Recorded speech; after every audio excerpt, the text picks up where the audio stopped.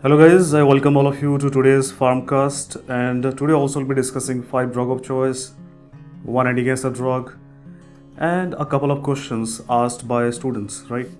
And one question is I'm not able to retain much even after repeating revisions many times, what to do?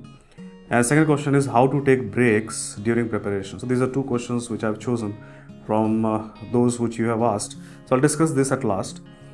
And today guys, let us begin with the drug of choice. And today, frankly speaking, the disorder I'm about to discuss, right, usually I discuss 5 drugs of choice, but today I'll discuss only one disorder, but that one disorder has many subtypes which will even be more than 5 drugs of choice which we usually discuss.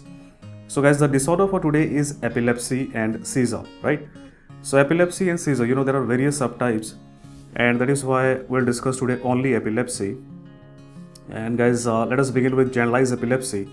So generalized epilepsy, guys, if they ask you GTCS, generalized tonic-clonic seizure, or grand mal epilepsy, or myoclonic seizure, the most common subtype of which is JME, or juvenile myoclonic epilepsy, what is the drug of choice? I guess, guys, all of you must know this answer, and that is valproate, isn't it? Valproate is the most preferred drug for GTCS, myoclonic seizure, that is JME. Whereas absence seizure is a bit controversial, right? But after going through a lot of resources, guys, I've tried to solve this mystery. Now, absence seizure, remember, if it is a case of typical absence seizure, then in your exams, you go for ethosuximide. The ethosuximide is not widely available in India, but still most of the guidelines that I went through, guys, they bet for ethosuximide for typical absence seizure. So, typical absence seizure, ethosuximide. If it is atypical absence seizure, it does not respond to ethosuximide. So there we can go for valproate. So that is, guys, the mystery of absence seizure. Stick to this in your exams. Now moving on to the second disorder for today, that is partial seizure, right? Second type of seizure or epilepsy. Partial seizure, guys, drug of choice is carbamazepine, and carbamazepine has been the universal drug of choice for a lot of time. But nowadays we have latest drugs like lamotrigine, etc., which are also used, like oxcarbazepine. But nevertheless, carbamazepine is still the universal drug of choice in partial seizure. If it is not in the option, then you can go for drugs like lamotrigine or oxcarbazepine. Moving on to the third disorder for today, guys. If it is a case of mixed seizure syndrome, see, mixed seizure syndrome like Lennox-Gastaut syndrome or Dravet syndrome, the worst part about mixed seizure syndrome is that these seizures, they are usually not responsive to most of the sodium channel blockers like phenytoin, carbamazepine, right? So these drugs, they do not act here. So here we choose a drug in mixed seizure syndrome which has a wide spectrum of mechanism of action. That is, it is a calcium channel blocker, it is a sodium channel blocker, it acts via GABA. And does it ring a bell, guys? Which drug am I talking here about? Guys, here I'm talking about valproate. So remember, Lennox-Gastaut syndrome, Dravet syndrome, these are mixed seizure syndrome for which valproate is the drug of choice. Now moving on to the fourth one for today, that is infantile spasm. Guys, infantile spasm, the drug of choice actually depends upon association of tuberous sclerosis. So if it is infantile spasm with tuberous sclerosis, your answer would be vigabatrin.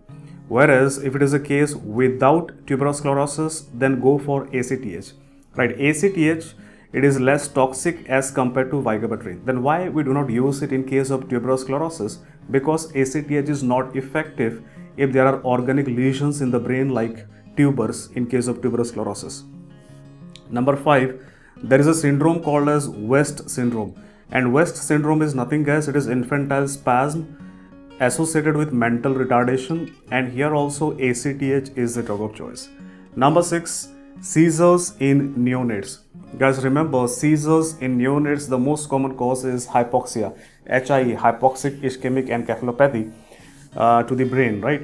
And phenobarbital is the drug of choice. Why phenobarbital is the drug of choice? The reason being, guys, barbiturates, they decrease the cerebral metabolic rate and they decrease oxygen consumption. So this is an extra effect apart from anti-epileptic effect, which is desirable in case of HIE, right? Now let's talk about epilepsy in pregnancy. So guys, epilepsy in pregnancy, the current drug of choice is levetiracetam. Right, it has changed. The current drug of choice is levetiracetam. Two other drugs which are preferred in epilepsy in pregnancy are lamotrigine and clonazepam. So three drugs: levetiracetam, lamotrigine, clonazepam. The preferred one is levetiracetam.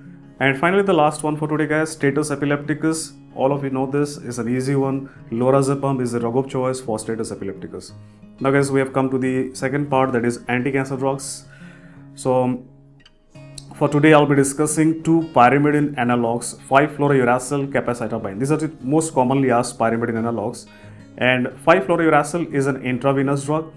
Capecitabine is an oral prodrug of 5-fluorouracil. So, both these drugs are essentially same. The only difference is route of administration. One is IV, one is oral. And both these drugs, guys, how they act by inhibiting thymidylate synthase, and thus they inhibit DNA synthesis, so they block S phase. Now, use of both these drugs, they can be used for treatment of lower GIT cancer. I've told you many times before in the Pharmcast as well. Lower GIT cancer, that is colorectal cancer as well as anal cancer. These two are the drug of choice. Side effect, it has been asked a couple of times. Both these drugs, they can cause hand and foot syndrome. So what happens in hand and foot syndrome? There is desquamation of the palms and soles, and they are bright red in color, and it's a very painful condition, guys. And if I talk about capecitabine and 5-fluorouracil, capecitabine is a more common cause of hand and foot syndrome as compared to 5-fluorouracil. So that's all for today, guys, in the section of drugs that I had to discuss. Now we have come to our last section where I discuss few questions that you keep on asking me every day, and I come up with some solution, right? The first question, guys, for today is, I'm unable to retain much after repeated revisions. So the student was asking me, even after I've revised many times, still I'm not able to retain those information. So sir, do you have any solution for me? See, guys, a simple solution for this is you have to revise while revising, right? So let me break it down for you. It might sound confusing. What does it mean by revise while revising, guys? There is a pattern of revision called as sequential revision. And what happens in sequential revision? This is a method, a study method that I used to follow for volatile subjects like biochemistry, microbiology, pharmacology. You know that, guys. We study so many times and we still forget it. I still begin to sweat when I look at that Krebs cycle, guys, in biochemistry, right? I still cannot get over it. So what we do in this sequential revision pattern, see, guys, it's very simple. Whatever I revise today, right? Whatever I revise today, suppose I've divided my revision into two halves, right? 5 hours one subject, 5 hours another subject, for example.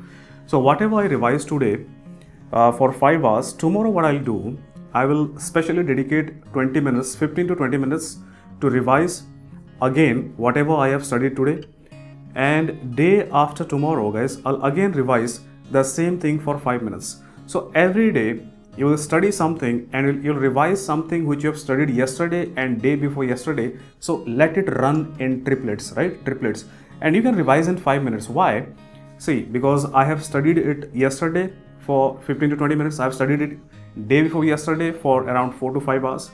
So now I'm third time revising, which means what? I just need to overlook whatever I have revised. So guys, you might think what this 5 minutes will make a difference. Guys, it makes a hell lot of difference. Even 5 minutes of overlooking on the third day, right? So, you know, in physiology, right, how do you generate the permanent memory? Permanent memory, how do you generate it? By repetition. So what I'm doing here is I'm repeating again, time and again. So this is how, guys, what I did is for these volatile subjects to retain them for a longer period of time, because, you know, in pharma, biochemistry, micro, there are a lot of facts, guys, and it takes a toll. So if you follow this, guys, I guarantee you, your retention will become rock solid. All right. So this is your first question and a solution to that. Now moving on to the second question, how to take breaks during revision. Now this is a general question, guys, and you know, every person is different from another. So everyone has a way of taking breaks during revision. So yeah, I'll tell you, I mean, I cannot say, I don't know how girls, they take a break, right? But I'm a guy and I can tell you what we used to do for our breaks. And for most of my co-aspirants, right, they used to have fag breaks, and I was not a smoker then, so I wasn't interested in those fag breaks. But I had my own way of taking a break. So I'll tell you what I used to do to take a break. So I'll take a break, but still I'm not wasting the time, right? I'm still actively doing something, at the same time relaxing myself. So what I used to do is, I used to take a cup of coffee after, suppose after 4 hours of study, I'm tired, right? My back is hurting, I'm having headache or something like that. So I need to relax my back as well as I need to relax my mind. So what I used to do after 4 hours of study, I used to have a cup of coffee, and after that coffee I'll lie down for 15 to 20 minutes, right? Close my eyes, and I try to recall whatever I had studied for the last 4 hours. So what happens is, you are relaxing at the same time, you're relaxing your back, you're relaxing your mind, because you are not actively studying something, but passively you are trying to, memorize whatever you have studied in the past 4 hours. So you are at the same time you're relaxing as well as you are, utilizing the time to remember whatever you have studied. So that is how I used to relax, guys. And see, taking this coffee is important, because once I lie down, and I ran out of coffee. I was not having coffee, so I didn't have time. So I thought I'll just relax like that, and I lied down, and then I woke up after 2 hours. So I wasted a lot of time. Then I realized that coffee is an important part of this process of relaxation. So guys, the problems that we have, they are complex, right? Many a times in our life, you will see that the complex problems in our life, they have simple solutions, right? We need to just look around us, and we need to strategize, right? We need to strategize. And many of you might think, right, while you're preparing, right, I have seen students, they tend to get depressed that I have studied from a peripheral college, or I had not studied well during my undergraduate days, and that is why I do not stand a chance. Guys, you are wrong. There is nothing like that. A competitive exam is altogether a different ball game, right? Even if you take my case, I used to study, quite religiously while I was in my first year and second year, because initially you have that stamina and you have that goal, but after 2 years, what happens is the extracurricular activities, they start, and you tend to lose your focus. And then after 2 years, so first 2 years I was the topper, but after 2 years I was the topper, but from down. So why? Because what used to happen is, I started not to study continuously. I would just study just before the exams, so just to get through the exam. So that happens to many of us. So it happened like that. Time passed, and then when I came to internship and I started preparing, then I had to strategize, because I knew my areas of weakness, where I was weak. So guys, the first thing you need to do is find your areas of weakness, where you are weak at, which subjects you are weak at, and make a strategy and work hard and target. And believe me, you can beat the bestest of the best person just by making a good strategy and religiously following it, guys.